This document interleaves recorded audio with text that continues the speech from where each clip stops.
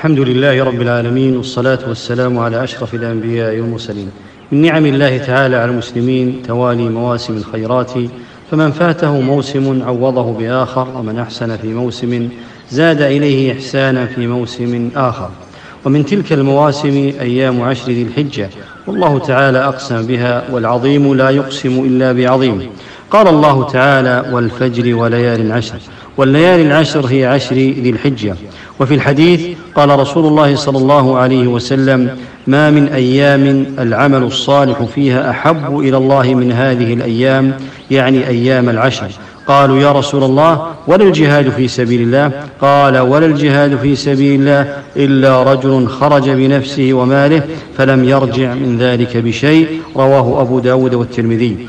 ومن الأعمال التي يستحب للمسلم أن يحرص عليها الحج، وهو أفضل ما يعمل في 10 ذي الحجة، لقول النبي صلى الله عليه وسلم: من حج هذا البيت فلم يرفث ولم يفسق رجع كما ولدته أمه. متفق عليه. وقوله صلى الله عليه وسلم: العمرة إلى العمرة كفارة لما بينهما، والحج المبرور ليس له جزاء إلا الجنة. متفق عليه. ومن الأعمال المستحبة صيام 10 ذي الحجة، وصيامها مستحب عند عامة أهل العلم قديما وحديثا، ومنهم الأئمة الأربعة والظاهرية.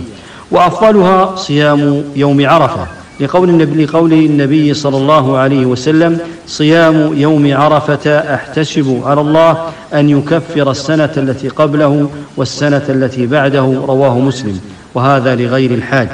ومن الأعمال المستحبة ذكر الله تعالى بالتكبير والتحميد والتهليل والذكر وقراءة القرآن والدعاء، لقوله صلى الله عليه وسلم: ما من أيام أعظم عند الله ولا أحب إليه العمل فيهن من هذه الأيام العشر، فأكثروا فيهن من التهليل والتكبير والتحميد. رواه أحمد.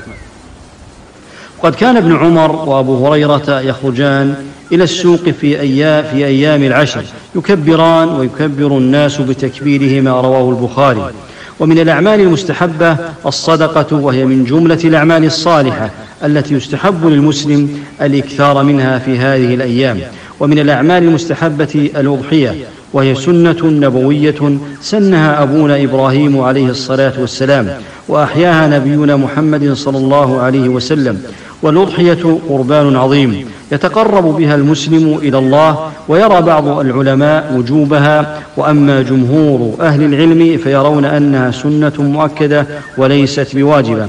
وقد ثبت أن النبي صلى الله عليه وسلم ضحى بكبشين أملحين أقرنين، ذبحهما بيده وسمى وكبر ووضع رجله على صفاحهما. هذا والله أعلم، صلى الله وسلم على أشرف الأنبياء والمرسلين.